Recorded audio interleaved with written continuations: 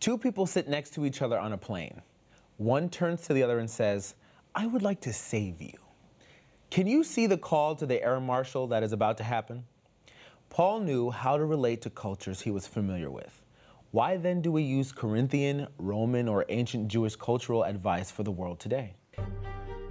Offering information for your mind, enabling transformation for your heart.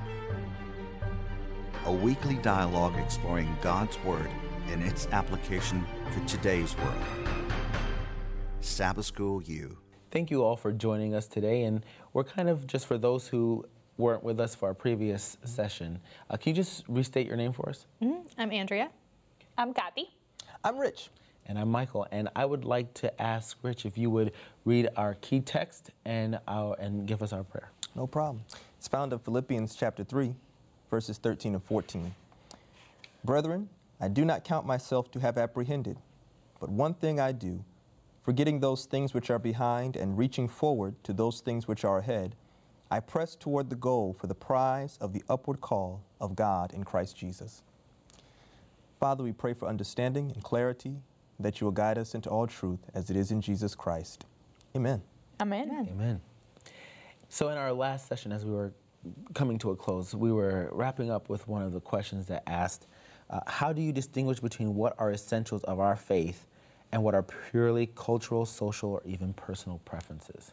And I think where we were headed with that is that even in our religious stance, there are cultural norms that kind of impact how we play those out, those religious experiences. And so how do we distinguish between the essentials of that? I think, well, I'm going to give an example, worship. Right. And I think that we can get really in depth with that, but the way I worship in Colombia when I'm back home is different than the way I worship when I am in the United States of America. And I think that it goes back to fundamentally the Bible and your beliefs and where you are grounded in them. Absolutely. Yeah. I think it definitely comes down to the principles of Scripture and how you're going to apply it in your own context. I think something I remember my dad telling me one time is when you're looking at lifestyle or different issues like that, what's going to take you toward Jesus and what's going to take you away from Jesus. And I think that's something you can take to any culture, and it might look different. But yeah, I agree with that. So, I mean, I think we can agree the scriptures were written through a specific cultural context, but the principles that exist within them don't change. Right. Yeah. So if we have that understanding, even in our own cultures, and I like what your father said, is it bringing you closer to God or is it bringing you further away? And I think that remains throughout any culture. So that kind of transitions us to the point of the lesson today, which is Paul, his mission and his message. Okay. So our first question, when we look at that as we begin the lesson, is in what ways is faith a fight, and in what ways is it a race? What do you think about that? Man, well, as an athlete, I'm more familiar with that second metaphor with faith as a race than the first one. And I think that it kind of enjoins this concept of training. Before any good race, the runner must do a series of training. And it's interesting because the period of training always is longer than the actual performance. Right. Let's say a 100-meter or 200-meter race, it may last 20 seconds for a really fast runner, but training would be for hours and months and sometimes years on end. One of my favorite sporting events is the Olympics. It's coming up next year in 2016, and I would love to go, so I got to hook up to Brazil, send me there. There's going to be a lot of running. And these guys and girls have been training for years, 4, 5, 6, 7, 8 years. And their event may only be a few seconds. And that's the nature of faith as a race. We're always in training, always in preparation for a moment that may not be that long. Right. Yeah, I think whenever I get to this question, I feel like it's both, obviously, and Paul describes it as both. But I think what I see both having the same is endurance. I was just thinking the same thing. I'm glad you said it. Wow. Yeah. And sometimes I felt that in my own life, but just it takes endurance to keep fighting, not to give up, and to finish the race. Absolutely. And the reason why endurance is such a strong word that I think perhaps we probably would have all said in maybe a different way is because the endurance is kind of your inner thought. Yeah. It's something that you have to tell yourself. Like An your attitude. limbs don't say keep going. You tell yourself keep going. And what sustains that mindset? Sure. You know what I'm saying? Discipline, training, preparation. And I think when you're talking about fighting and in a race, that's something that you would have built through your own probably volition. But when we're talking about in faith, that's something God is providing to us. Wow. That endurance, so it doesn't fail. Right. So you will win the fight and you will win the race. Right. Definitely. So I love that. I love that they brought that out like this. How can we know when it is appropriate to share certain truths with people?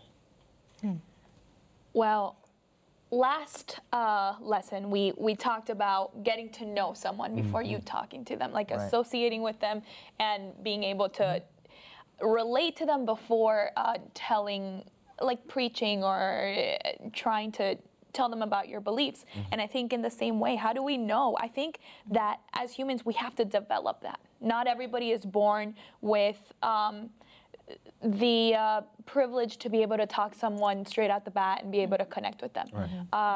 Rich, you might be able to, and I might like But be not so me, so- awkward and then like, you know.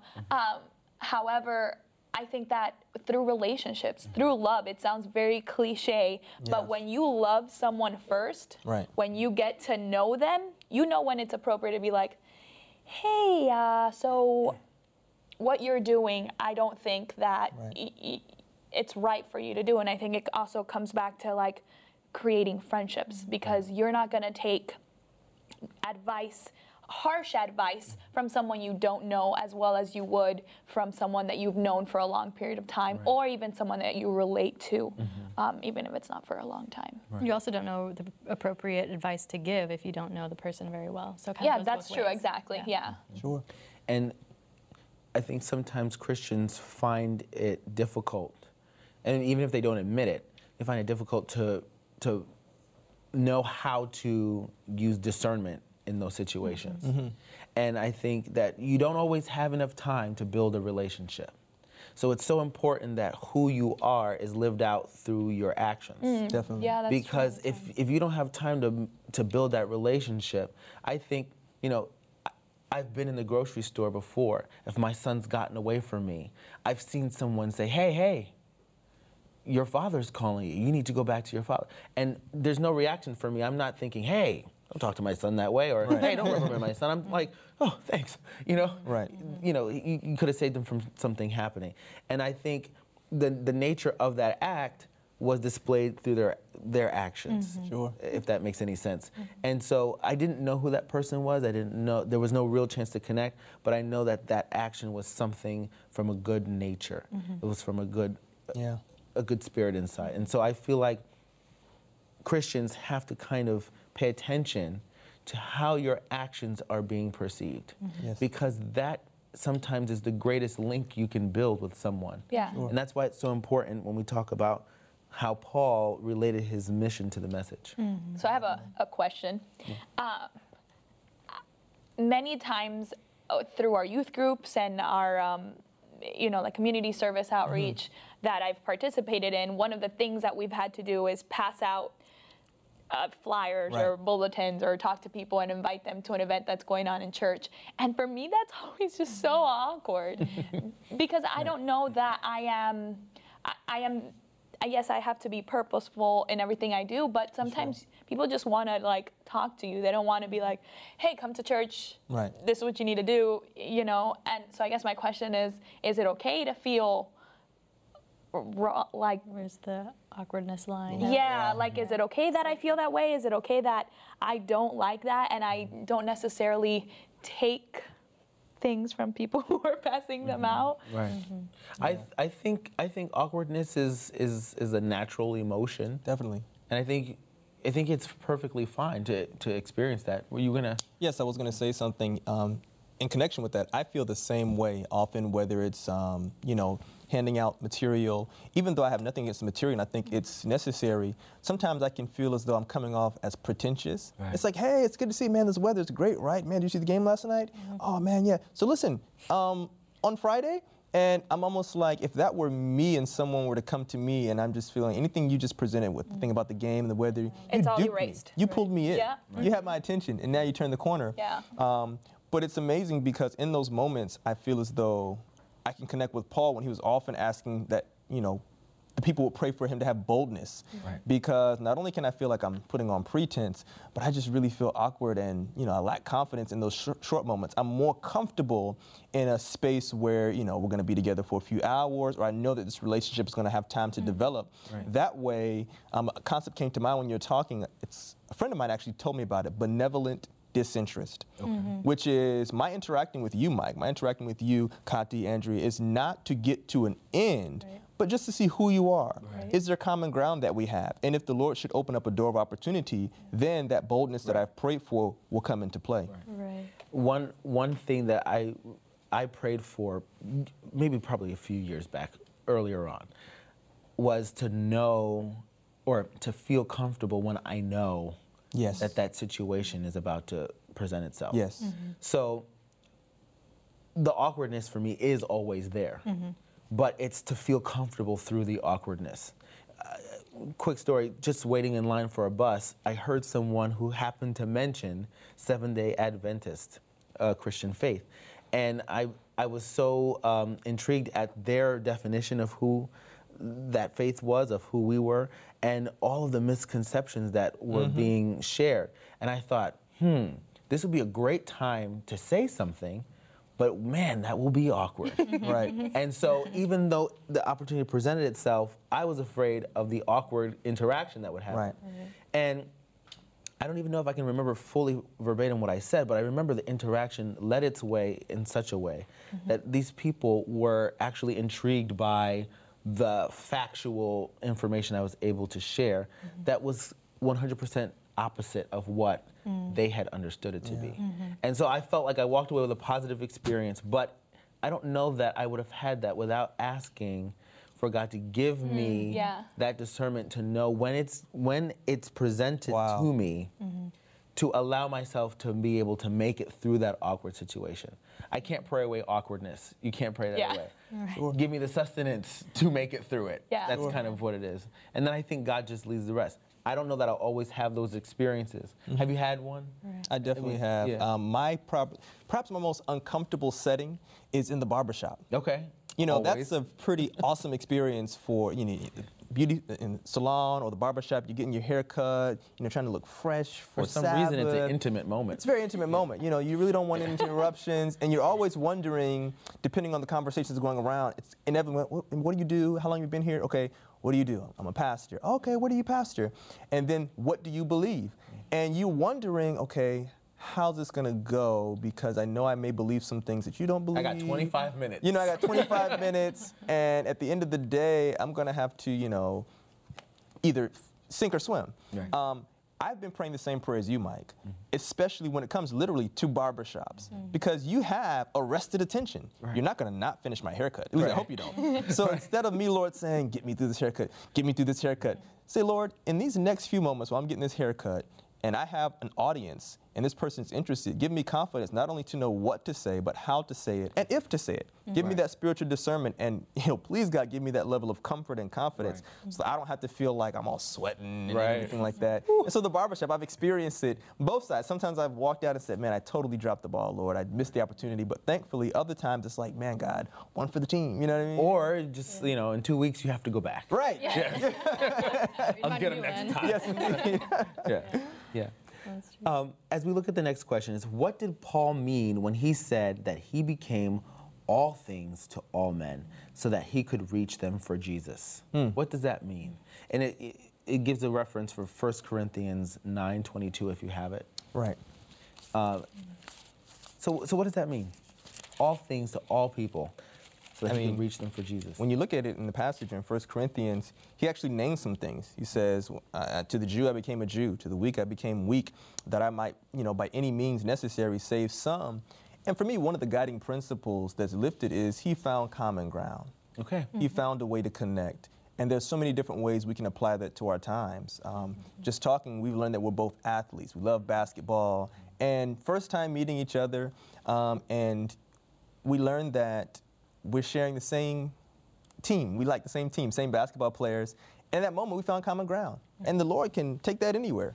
Right. But it also is being sensitive. I think Paul was also super intentional about looking for those things. Like, I think of, I guess, maybe just in the mission context of, super wealthy person coming from a wealthy country going to, first world country or whatever. Right. They're in all of their beautiful clothes or whatever. Are they going to really be able to talk? Whatever they say is going to be taken through a filter. Versus if that person goes in, dresses like them, eats like them, they're going to take the message differently, I think, in that context. So Paul, for him to have become or found common ground with so many people, I'm wondering if I can raise this question.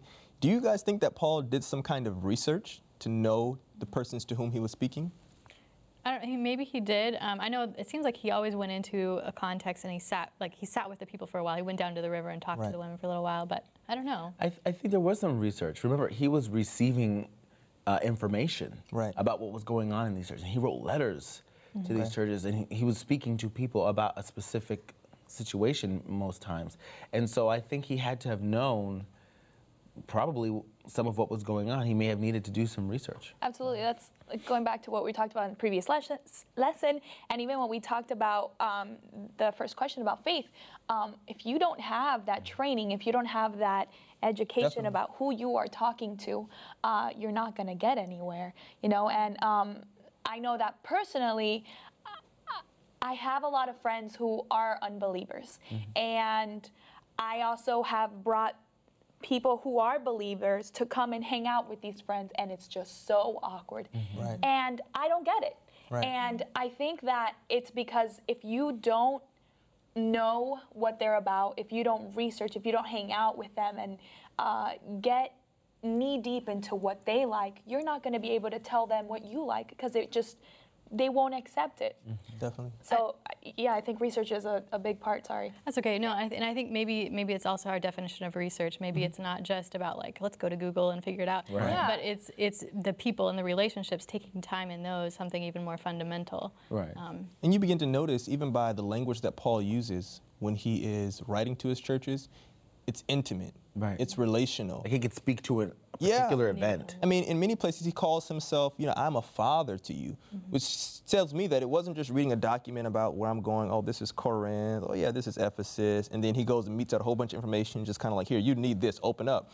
It was like, hey, what's going on? And these were people that missed him when he was away, and he missed them when he was away. And for me, that says it wasn't just arbitrary research going on or nominal investigation. This was a development of relationship over a series of time, a period of time. And this is good because it's happening again, a natural transition to our next question. Okay. Right? So it's like, what principles of effective mission may we infer from Paul's ministry? And I think this is one of them. Right. Yeah, and I think maybe it's definitely connected with that as well, that it takes an attitude of humility, because there are some times where we are just dropped into the middle of some culture that we don't know, but God has put us there. So how do we, what do we need to do? Like what Paul did, basically. I think it starts with the attitude of humility and being willing to learn about other people and care about them, so that you have, you can share. Another aspect of it is putting, comes along with humility, but putting what you know aside. Right. And not necessarily being two-faced, because some people will categorize you as two-faced when you do this, but changing the way you talk, changing the way you act around these people. And I'm going to go back to my home country. When I go to Colombia, the way I talk, the way I portray myself, even the jokes I say are different than when I'm in the United States, just because that's how I can relate to the people there. And I think that's what you have to put yourself aside. Oh, man. What's so funny? When you're saying that, the whole idea of talk, I just think of language, and not English, Spanish, but vernacular and jargon. Oh, yeah. As a pastor, I probably say, praise the Lord multiple times a day, whether I'm talking to members and they're sharing a testimony. And you'd be surprised when I'm actually on the basketball court at a gym. Hey man, good shot. It's like, praise the Lord. Thank you. I appreciate it. You know what I mean? Right. Because I'm so accustomed, and those things can kind of find themselves. Nothing wrong with it. Yeah. But you begin to say, with this statement in a different context that is so appreciated, would it be offsetting in a different context? Right. And I think Paul knew how to kind of switch the language. You know what I Right. mean? So that just came to mind Yeah. when you said talking. Yeah, that's true. And I mean, to go to my mission experience, I guess similar to what you were saying, I think the culture that I was in was very reserved. Okay. And some of the missionaries that came were not as reserved. So that was something that I noticed. We would go to town or something, and they would just be like really loud.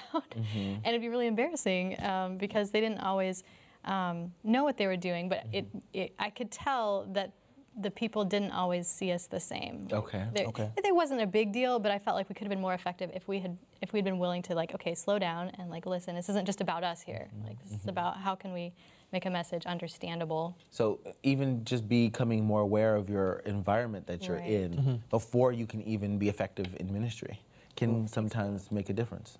Yeah. So I have a random story, but we were in. Love those. My parents were missionaries in Congo at the time, and I had gone for spring break to visit them. And my dad's like, "Well, come with me so you can talk to the kids. I love youth and I love kids, and that's what my passion is." And he's like, "Let's go down the Congo River, and there's a village there, and I want us to stop there, and you just hang out with the kids while I talk to the adults and just entertain them." And at the time, I was getting my teeth fixed, so I had braces, and these kids had never seen braces before. So I get out. Let me try them on. Yeah. Right. I get off of the canoe, and I'm so excited to hang out with these kids, and I give them a big smile, and they all start crying and yelling and running away from me. You are a And I'm monster. like, why? She's Like, come to and take I us. didn't get it. And later on, I found out that it was because they were scared of my braces. Oh, wow. And I wasn't able to minister to them. Not saying that I would have ripped my braces off before getting there, but if I would have, if my dad would have thought of that beforehand, or if we would have researched that, we would have been able to target them a a better. Like they just sit down and be like, let's just So take a the good whole look at me. Is there Right. anything that might scare people? Yeah, exactly. The whole time I was like, Right. Jesus love Right. you. Yeah. Exactly. Right. Hi. Well, now you could probably think about going back. Yeah, exactly. Now I'm good. Yeah. Culturally relevant. Our next question is, if you were sharing the gospel with an unbeliever with no background in Christianity, what metaphors do you think would be most helpful? That's a tricky question. And now is that in our own culture? Is that Let's what they're assume in inferring? our own culture. Okay. Let's Assuming. I'm going to, I don't know if I'm using a metaphor or an illustration, but I would try to find some kind of connection with social media. Instagram, I'm sure we all have heard of before. And the whole concept of following someone to see what they're doing, for me, is just a modern or contemporary version I like of that. Scripture. That's a good one. You know, Jesus is always posting pictures, as it were, of himself in the Gospels and of, God throughout from Genesis to Revelation. And based on the pictures that you see, you make a choice. Do I want to follow him or do I not want to follow him? And even if you're not following, his account is not private. So you can always still see his pictures and choose, do I like, do I not like? very good. Good one. And when you look enough, so that's one way that you can kind of find common ground with someone in this day and age. Yeah, definitely. Any others? Oh, I mean, how can I go after that? One I would think of is food. Yes. Food, and more specifically, culinary preparation. Okay. So everyone can connect with food on one way or another. Even if you're not a great cook, you know how to prepare a meal of some sort, Right. whether it's a peanut butter and jelly sandwich, or if it's like, some fancy, like 7 cheese Right. lasagna, whatever. I think a metaphor you can use is what's necessary to create the end product, the Definitely. ingredients, the instructions you have to follow to make it. And there's different concepts you can pull: the concept of the law, the concept of faith, the concept of grace. If you miss an ingredient, how you can kind of substitute another thing, or if sometimes you already have the ready packets of the shortcut way. I think food is a great way to connect with people because there's a basis for which most people can kind of connect with. But do we always need to use a metaphor? Can sometimes we just flat out say what we need to say? Well, I think it depends on the person that you're talking to and how much connection you have towards them. But I think something that I use often is And I think because I grew up with this, my mom Right. and my dad always said this, that Jesus is my friend. Yeah. You know, Your so homie. he's my homie. And so I always JC. Yep. And so I could always connect to him at a level where I wasn't necessarily scared of him, Right. but I had respect for him just like I have respect for my friends. that's a great metaphor. And could relate to him. And I think that's the one I always use because I think Jesus cares about how I feel when my team loses or wins, Right. and how, you know, he cares if I lose my keys and I can't find them. And Definitely. so that's He sure does. As we kind of wrap things up, I want us each to kind of just throw out one thing that we think would be a good, simple change to make. That way we can ensure a non-Christian or someone from a non-Christian background are more comfortable with visiting a church. So throw something out real quick. What's one change that we could make, an effective change, that would make a non-Christian more comfortable visiting a church? I'll throw out one. More inclusive and broader language. Okay. So I'll give one example. I enjoy saying happy Sabbath, but in connection with that, maybe something that's just, it's good to see you all. Right. Welcome. Happy week. Happy week. Yeah. not to offend anyone, but have more friendly people in the door. Okay. of the Smiles. church. Yeah, it's smiles. Yeah. Yeah, and I think too, like even just in the service itself, sometimes you don't sure what's going on or who's around you. I think that's a good time to reach out to people and check in with them. One of the most effective ways, I think, are testimony times. Okay. We call them testimonies. Sometimes people just share an experience. They're like, whoa, I got lucky. They may say lucky, or maybe someone says blessed, even though they don't really know what it means. I think having a time where people share those experiences connect you to one another. Stories. And even if you don't know who to reference it to, if it's God, if it's someone else, you know that there is a period at which you've had time to reflect on something good that's happened in your life. And I think that's something that can help people connect to a church setting. If you would like to contact us, please visit our website at www.sabbathschoolu.org. That's www.sabbathschool.org. Remember, the goal of Bible study is information and transformation. It's for the head and for the heart. For Sabbath School U, I'm Michael Martell.